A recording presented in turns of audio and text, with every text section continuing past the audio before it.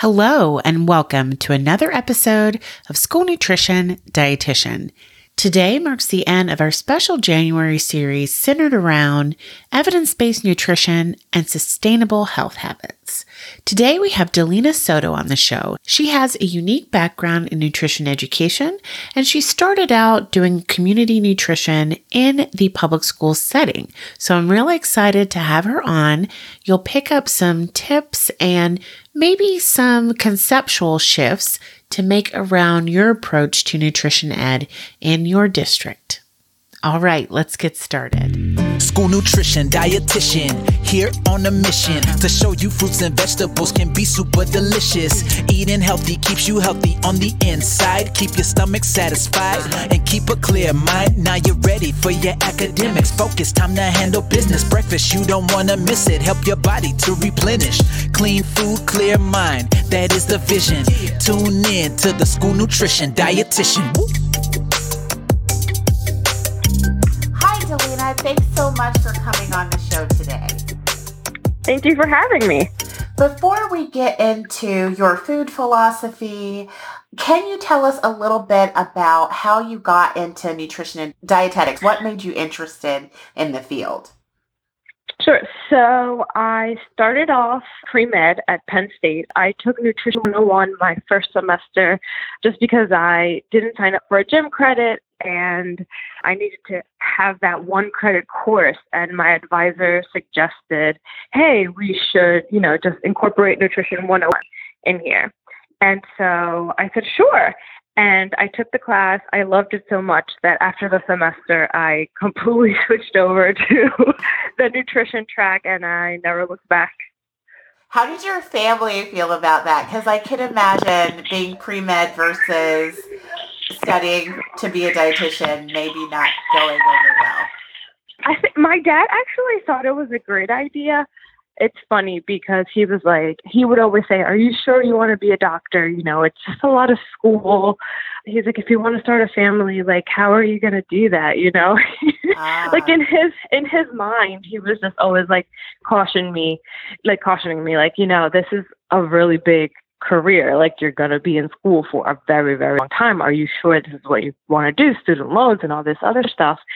And he was happy when I switched over to nutrition. I mean, it's still the medical field, and he was still super excited about it. But he was actually happier, I think, because, I'm done school already. I wouldn't have been if I would have started medical school.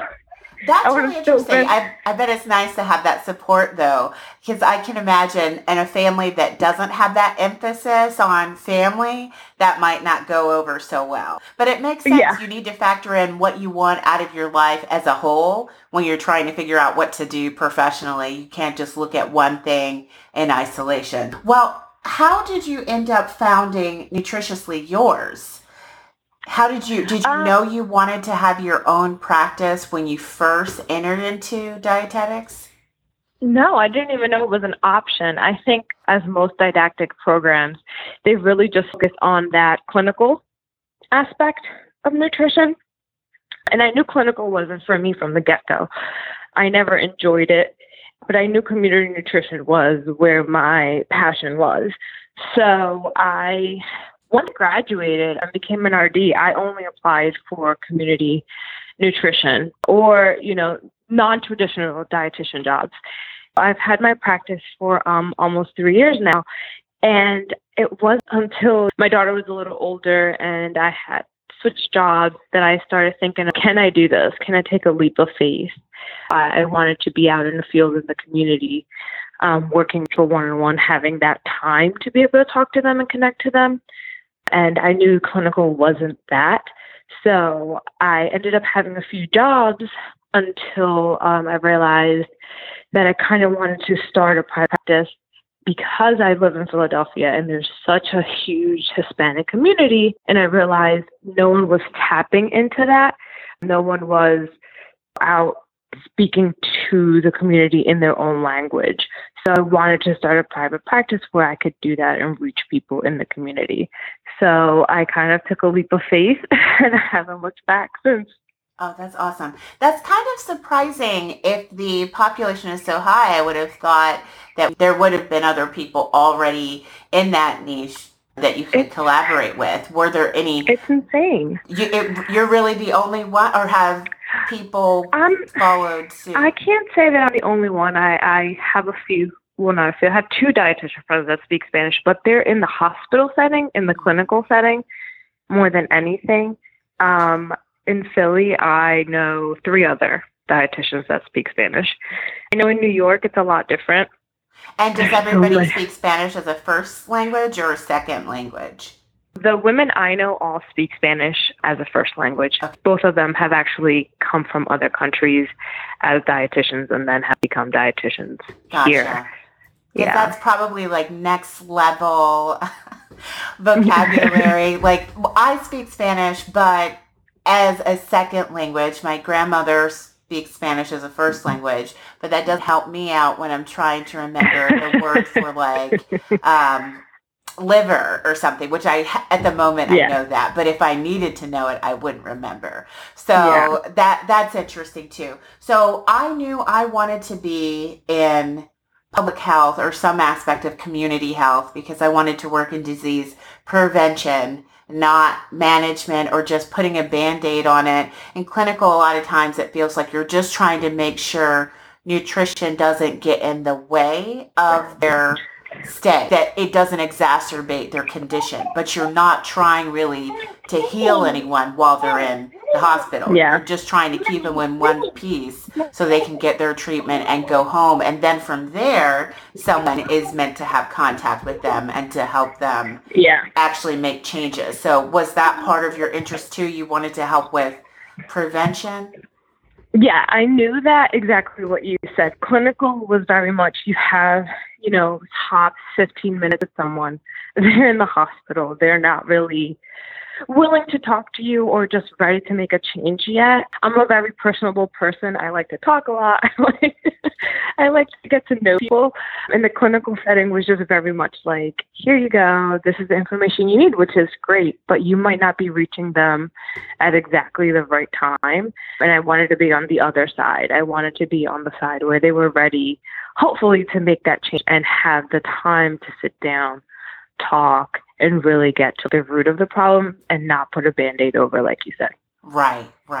So I usually focus on things that are related to daily operations and not always so much on wellness, but I wanted to have you on since you are an evidence-based practitioner and you deal with people trying to improve their health outcomes.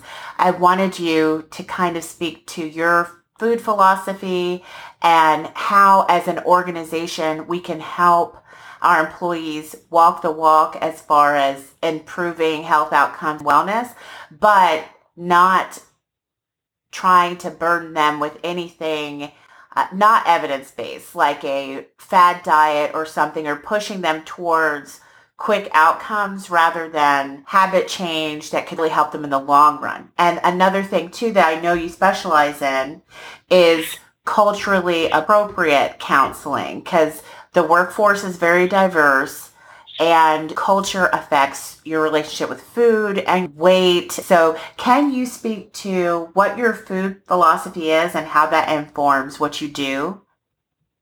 Yeah, I think growing up in a family who had a different culture really molded the way that I feel about food and just my philosophy when it comes to nutrition. My parents are from the Dominican Republic, so I grew up eating home-cooked meals every day. My mom didn't work. She was a stay-at-home mom, so she cooked every meal. And so I grew up with that, that family eating together at the table, having our meals together, having a very diverse amount of food. We ate rice and beans every day, but we always had something else. I grew up going to family parties that also had a very wide variety of food, sometimes Americans might not be familiar with, but it was very much ingrained in the person that I was growing up. Right. And culture played a huge role in that. And so for me as a dietitian, I know how it feels, to love those foods. And then to see sometimes how diet culture kind of tells you that you can't eat those foods. But everyone in my family is super healthy. We don't have any diabetes. We don't have any heart disease. No one's ever had problems with cholesterol, really. We don't have any cancers. At least in my family tree, in my family, we don't have anything that you can say, yeah, it's pinpointed. Rice gets such a bad rep. And I hate to just say white rice, but, there's a lot of other foods that have been vilified. Right. Due to diet culture. And so many people are afraid. They're afraid to, look at bread and they're like, oh, I can't have it. Right. I'm like, what bread? You just have to educate. And so for me, that really molded who I was, especially going to a school where, in the nutrition department, I really was the only person of color. Mm-hmm. There was no one else in my class who was of a different background. And so a lot of the times it was very defensive when a lot of the information was being put out there, because some of the girls had never been to a city. They grew up in the suburbs or they grew up on a farm. So their view of food was a lot different than me growing up in Philadelphia, where there's fast food everywhere. There's food deserts. There's people that don't have access to food the way that other people do. And so for me, it was always that constant, trying to educate them that there was like another world out there. And I knew that that's what I wanted to do when I became a dietitian, which is why I was so passionate about community nutrition. And so I think that for me, my philosophy is all foods really true fit in your diet. You really need to have a good relationship with that food before health becomes a priority. And there has to be like a holistic approach when it comes to nutrition and health. It can't just be food. There's so many other things that play a role in why we pick what we pick to put in our body. That is so true. What do you feel the dietitian's role is in that? Because I know sometimes people are so aware of scope of practice that maybe they're afraid to talk about any of the other areas of life that affect your ability to thrive if it isn't food related. I think that we have to see people as humans, and we understand that everybody's situation is different, and we have to meet them where they are. You can't make an impact in someone's life if you're trying to drastically change something about their life. If someone comes to you and, I'm thinking Philly, right? We don't have, there's a lot of areas that don't have supermarkets, a lot of areas where you have to catch three buses to go to a supermarket and then come back home with, bags of groceries on the bus. That's really hard. Right. Even for a single person. Imagine now if you have kids. So having someone come into your office, probably, if someone already has diabetes or is pre-diabetic, and you have to educate them. But then you find out, okay, they don't have access to food. We shouldn't shame them if they're going to McDonald's. We shouldn't shame them if they're drinking soda. You don't know the quality of the water in their home. You don't know, what their income is. Half the time as dietitians, we're not really looking into those kinds of things. So as a dietitian, you need to help them wherever they are. So if they're going to feed a family of 4 and McDonald's is across the street and they have a dollar menu, well, how are we going to do that? How are we going to make one healthy choice while we're there? Because anything that you do that's healthy is overall going to change your life. Even if it's not drinking soda, if it's just picking the water that one time. So I really like that idea of giving people something that's approachable and makes sense in the context of their individual life. So I can see if you are doing one-on-one counseling, of course, you're going to get that information about their life and what they have access to. What would you recommend people do when we're trying to do large nutrition education events for parents and we don't know what the situation is for the average person in the audience? How do you approach that? I think you have to make it very, very general and go back to the basics. I think sometimes we forget that some people really don't know the basics. Right. So I think the more general you can be, the easier it is. I mean, no matter where you are, everyone's drinking soda. Yeah. Or drinking high sugary drinks. So how can we educate about that. I think that's a simple way to start because everybody's consuming those things. We don't have to worry about the like nitty gritty, like nutrient content of everything, just the basics. You know, it's important to eat more fruits and vegetables. It doesn't matter where you are or where you live. Most Americans aren't eating fruits and vegetables. Why? Like, why is that an issue? Those questions to the audience, I think it's easier to be able to answer it, even if you're just sticking to those basics. Like, why aren't you drinking enough water? Right. Why aren't you picking more fruits and vegetables? What is going on? Because I think that is more of a general issue in the whole country than nitty-gritty things. That's a really good idea. So even if you're not doing one-on-one counseling, you can still get feedback directly from your audience about what their obstacles are, and then you can focus on those ways to work with those obstacles. Yeah. That's a good point. So how would you define diet culture? Not everybody has heard that term before. How would you explain what it is? I think diet culture is basically what's emphasized in magazines or in the media more than anything. I think looking back at what you see on the news or when you hear like the headlines or when you're looking at a magazine, most of the information that's coming at you is somehow related to diet culture. Whether it is like on a magazine where it says lose 10 pounds in 5 days, right? Or you hear on the news where, they say, I heard something the other day that was like, if you take a bath for an hour, it's the same as going to the gym for an hour. Like, come on now, you should have more common sense than that. But some people don't, and it's very sensationalized. And I think that a lot of what you're seeing in the media, more likely than not, is just meant to capture your attention super quick. You're not getting all of the details as to why they're saying it or where it came from. They're taking, one sentence from a study and blowing it up. So it's like doing your research, which again might not always. Now I'm laughing after I said that sentence because people do their research but not looking at the correct sources. Right. Well, and sometimes I even get turned around when I'm outside of my scope of practice. Like I got some lab work done, and based on what I read on the internet, the doctor prescribed, things weren't adding up.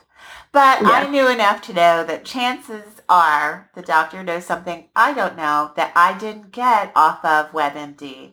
And so I just called and asked for more information. But that's from a person who has a fairly high level of health literacy, because there's literacy in general, and then there's health literacy. So, the general population, they're reading on like an 8th grade level. A lot of people are, or less. That's an average. But then when it comes to understanding health-specific things, to a lot of people, it sounds like you're speaking a language they don't understand. So I wonder, what can consumers do really? Let's say you're an accounting major and give you a number, you've got it. Maybe if we gave you some statistics, you'd know what we were talking about. But just talking about anatomy and physiology, we're losing you. So what does the general public do?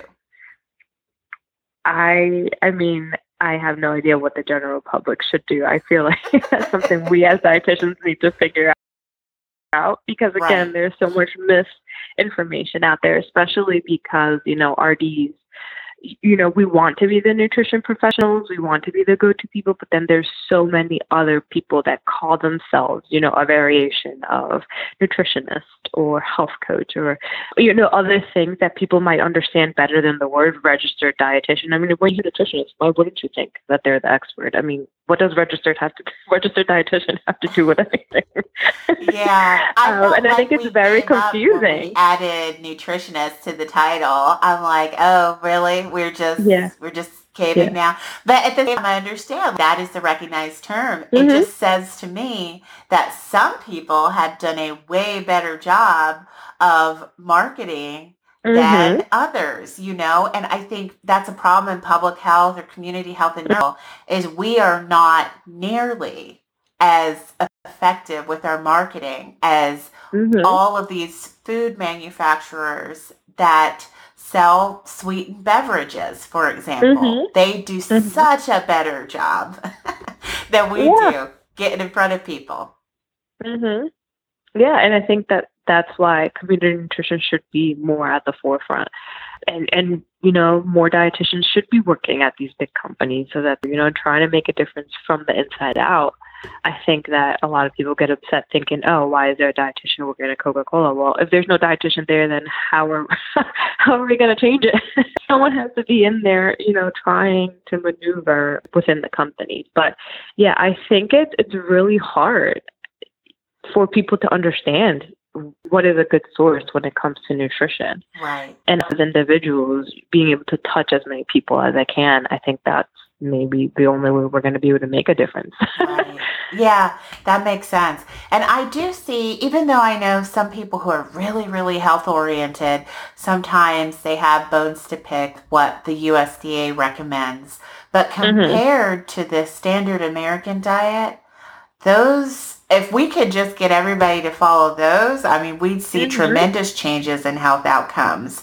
If you really read the recommendations, there is an emphasis on water and fruits and vegetables being at the center of the plate, but no hard food rules. And they talk about a healthy eating pattern over restrictive eating. So that, I think that's a really good place to start. And somehow, I don't know how all these other companies manage to be more ever present than even the government, because I know there are a ton of people who have never looked at my plate. Well, yeah, that's true. Money and lobbyists. Yeah, that's true. But you know what? You solved the mystery. It wasn't really a mystery. That's really wonderful. We don't have the Academy doesn't have the money to do it. I mean, we're at the bottom of the food chain when it comes to the medical world. We don't have That is true. Also true. Well, I guess too, then that's something that consumers should think about. When you're looking at a source, consider what interests that source may really have. Are they interested in their own bottom line that possibly is not influenced positively or negatively by your health outcomes? And think seriously about whether or not that's a source you want to take seriously. Just be more of a critical thinker, which I know is not a strong suit for all people, but it's something we should try and strengthen. I think it's just like a loaded question, honestly. There's so many different things that could be done. Yeah, I love that article from Jessica Knoll that just blew up a few weeks ago about, she's talking about how the smartest women fall for the wellness industry. And it's crazy. That. Did you read it? No, I'll have to look that up and you put should it in the show notes. It's called Smash the Wellness Industry. Yeah. It was published in the New York Times, but it talks about that. It talks about how the smartest people still fall for the pseudoscience because not everyone has a scientific brain. And just like you said, some of the people that have issues and gripe with just the simple My Plate. Like, what could possibly be wrong with My Plate? Well, maybe some people don't like dairy. Maybe some people don't like meat. But again, that is very individualized. Right. As a general population, you still need protein. As a general population, we still get most of our calcium and vitamin D from dairy. So we can't take these food groups out when most of the United States eats it and still lacks in it. So, you as an individual, if you don't want to eat those foods, that's quite all right. But you don't have to push your agenda on someone else, because we have to look at food as a whole. We have to look at all food groups and how each of them could help. Yes, absolutely. And I understand, not that I've ever had to do it before, but conceptually, the challenge of creating a visual that will be easily and quickly understood and also providing more detail in the larger document, but no wanting to read it.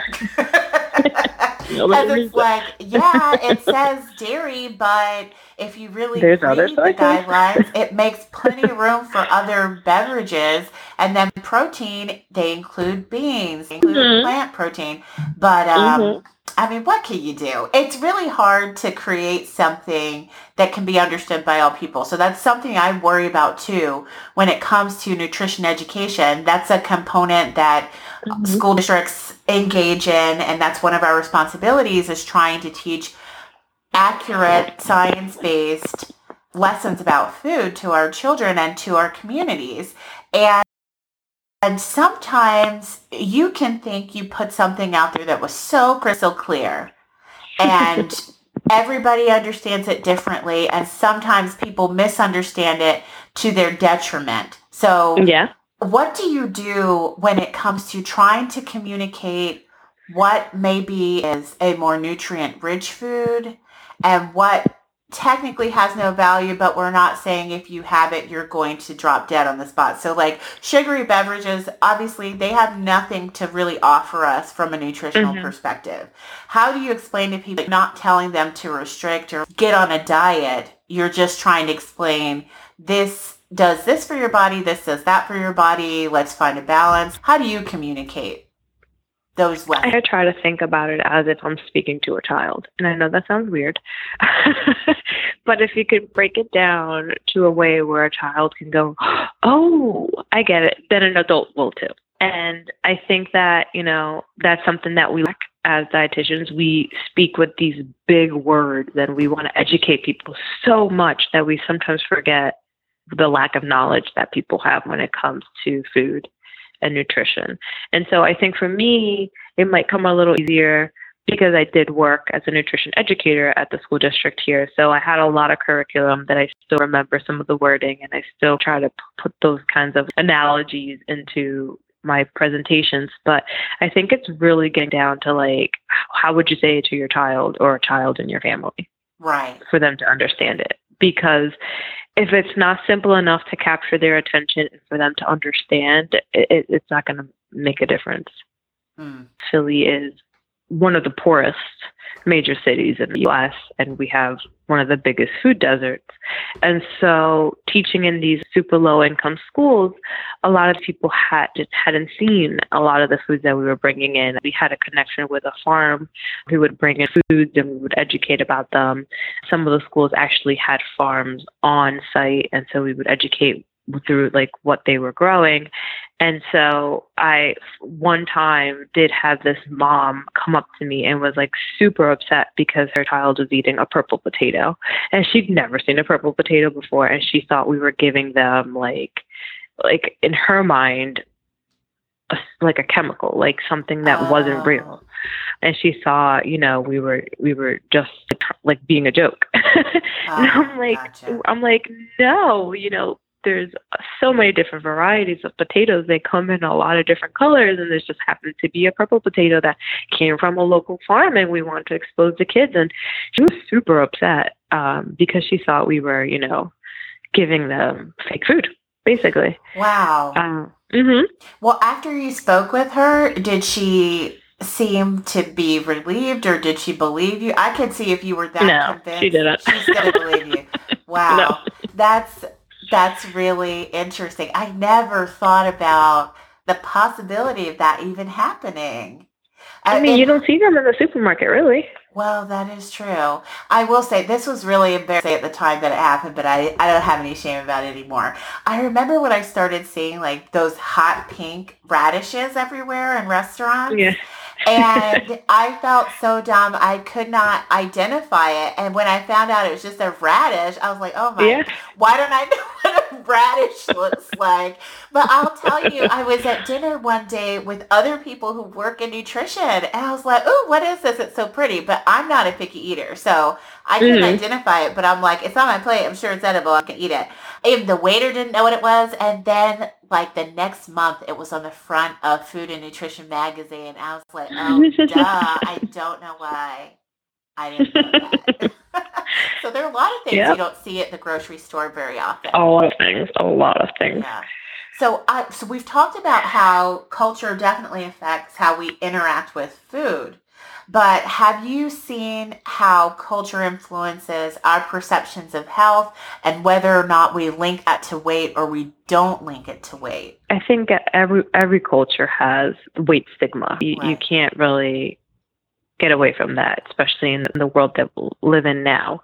And I think that information just travels so fast now that everybody, somehow assumes carbs are bad, or, we shouldn't eat anything white or things like that. I think it's more of like a generalized thing now because information is just being widespread all over the place, and sometimes maybe not the best information.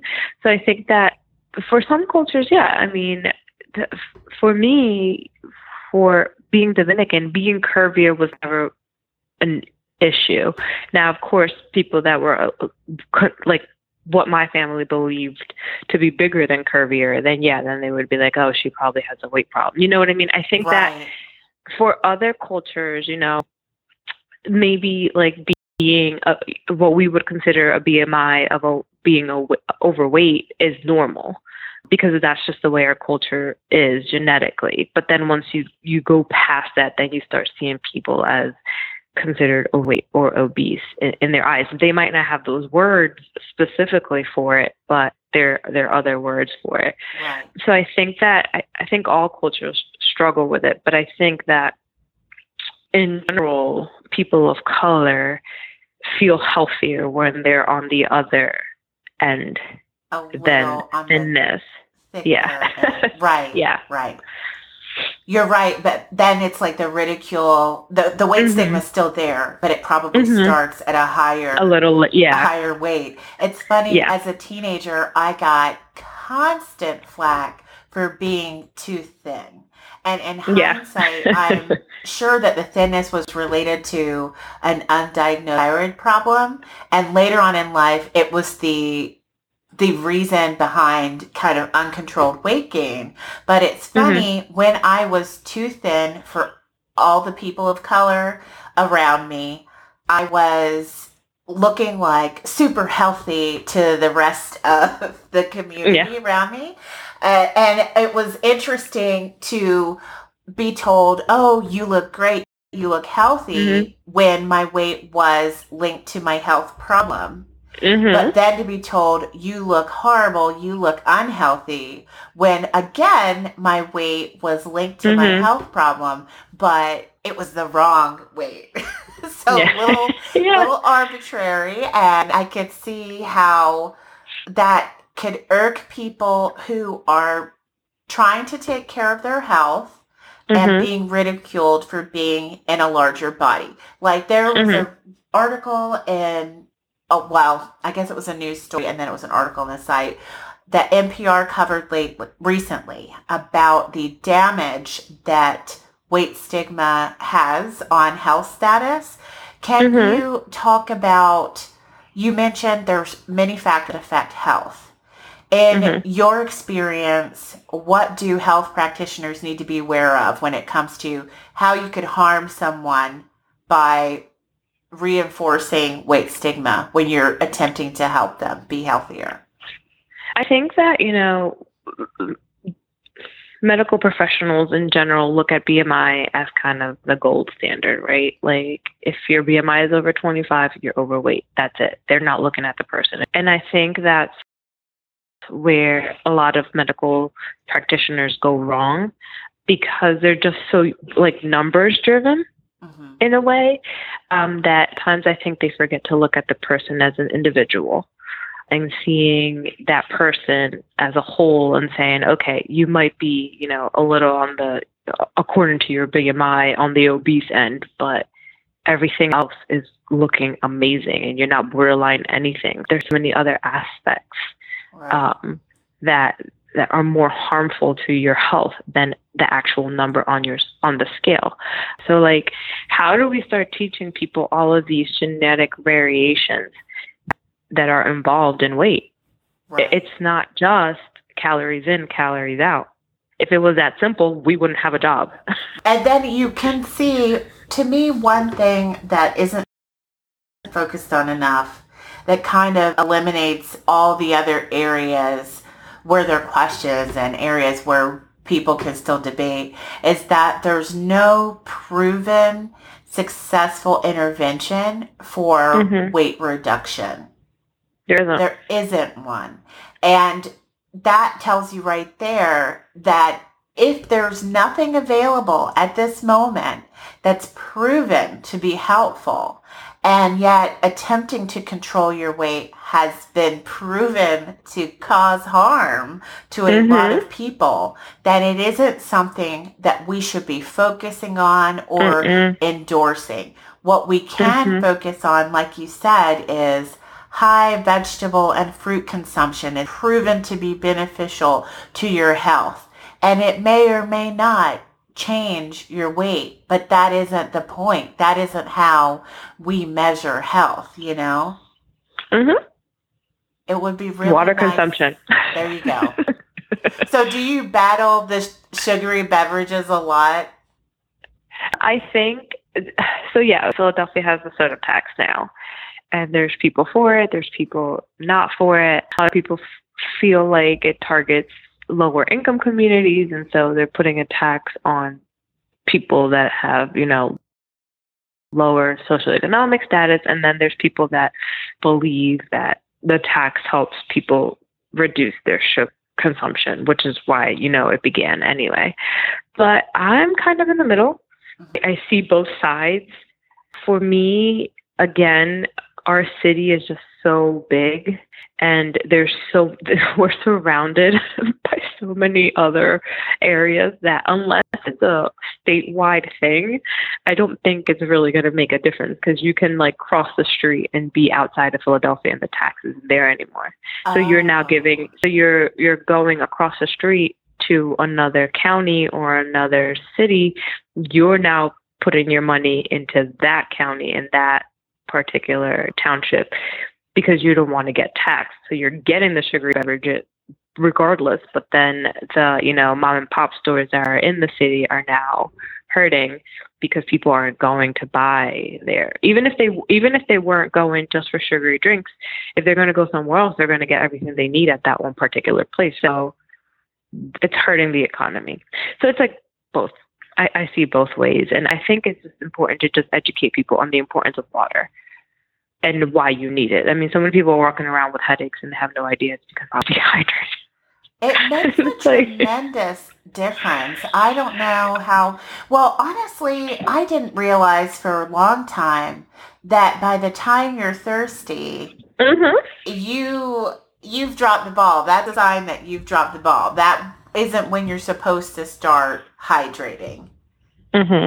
So, yeah, you're right. We assume that things are common knowledge, and there's technically no such thing as common knowledge. So. Nope.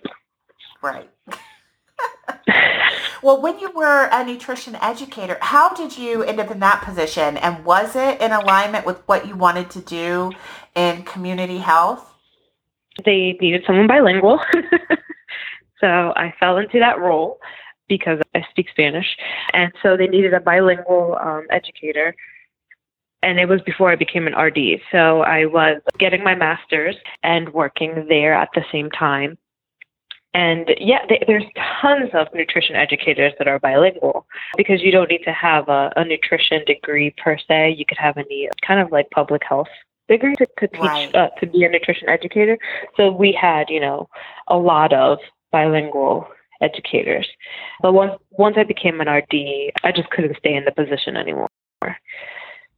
So I had to move on. But there's still tons of people doing the hard work that aren't technically, you know, dietitians, but they do have that public health.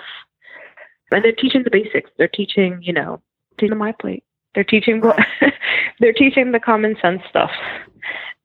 Yeah. That's important because, like you said, there's so many people who are not eating that way. That is the place to start, honestly. So, and you don't have to be a specialist to teach that. That is good information for the general population, and that's what it's designed for. It's understood that it may not be appropriate for certain health conditions, but it is for the general population. And it's based on science. So it is. Yeah. Well, thank you so much for coming on. I really appreciate that there are people out there who have a passion for community health that are making impact in all parts of the country. I think it's going to take everybody in different specialties working together to see major changes in health outcomes in this country. So it's nice to know that even in private practice, that's the mission for a lot of people. Oh, well, thank you for having me. I'm glad you found me. I hope you enjoyed this series, and I look forward to getting feedback from everyone. I've already heard that some people have picked up some positive takeaways and decided to take a closer look at their own relationship with food and how it may be affecting the way they speak about food to children. Next week, we're shifting gears and we're jumping back into best practices and tips. We have a special guest coming on the show to talk to us about procurement. We know we're entering that time of year when we ought to be thinking about what is going to be on the menu next year. How do we want to use our commodity dollars? All of that good stuff. How to best use your commodity dollars or how commodities even work can be a little confusing. So I thought it would be great to have someone on who specializes in helping districts best use their funds to really break down to us where this money is, what it's intended to do, and how we can leverage it to keep our budgets looking the way we would like them to in the coming year. Remember, the only fee for the show is that you share it with others anytime you hear something of use. So hopefully that'll be every episode. All right, everybody. See you next time.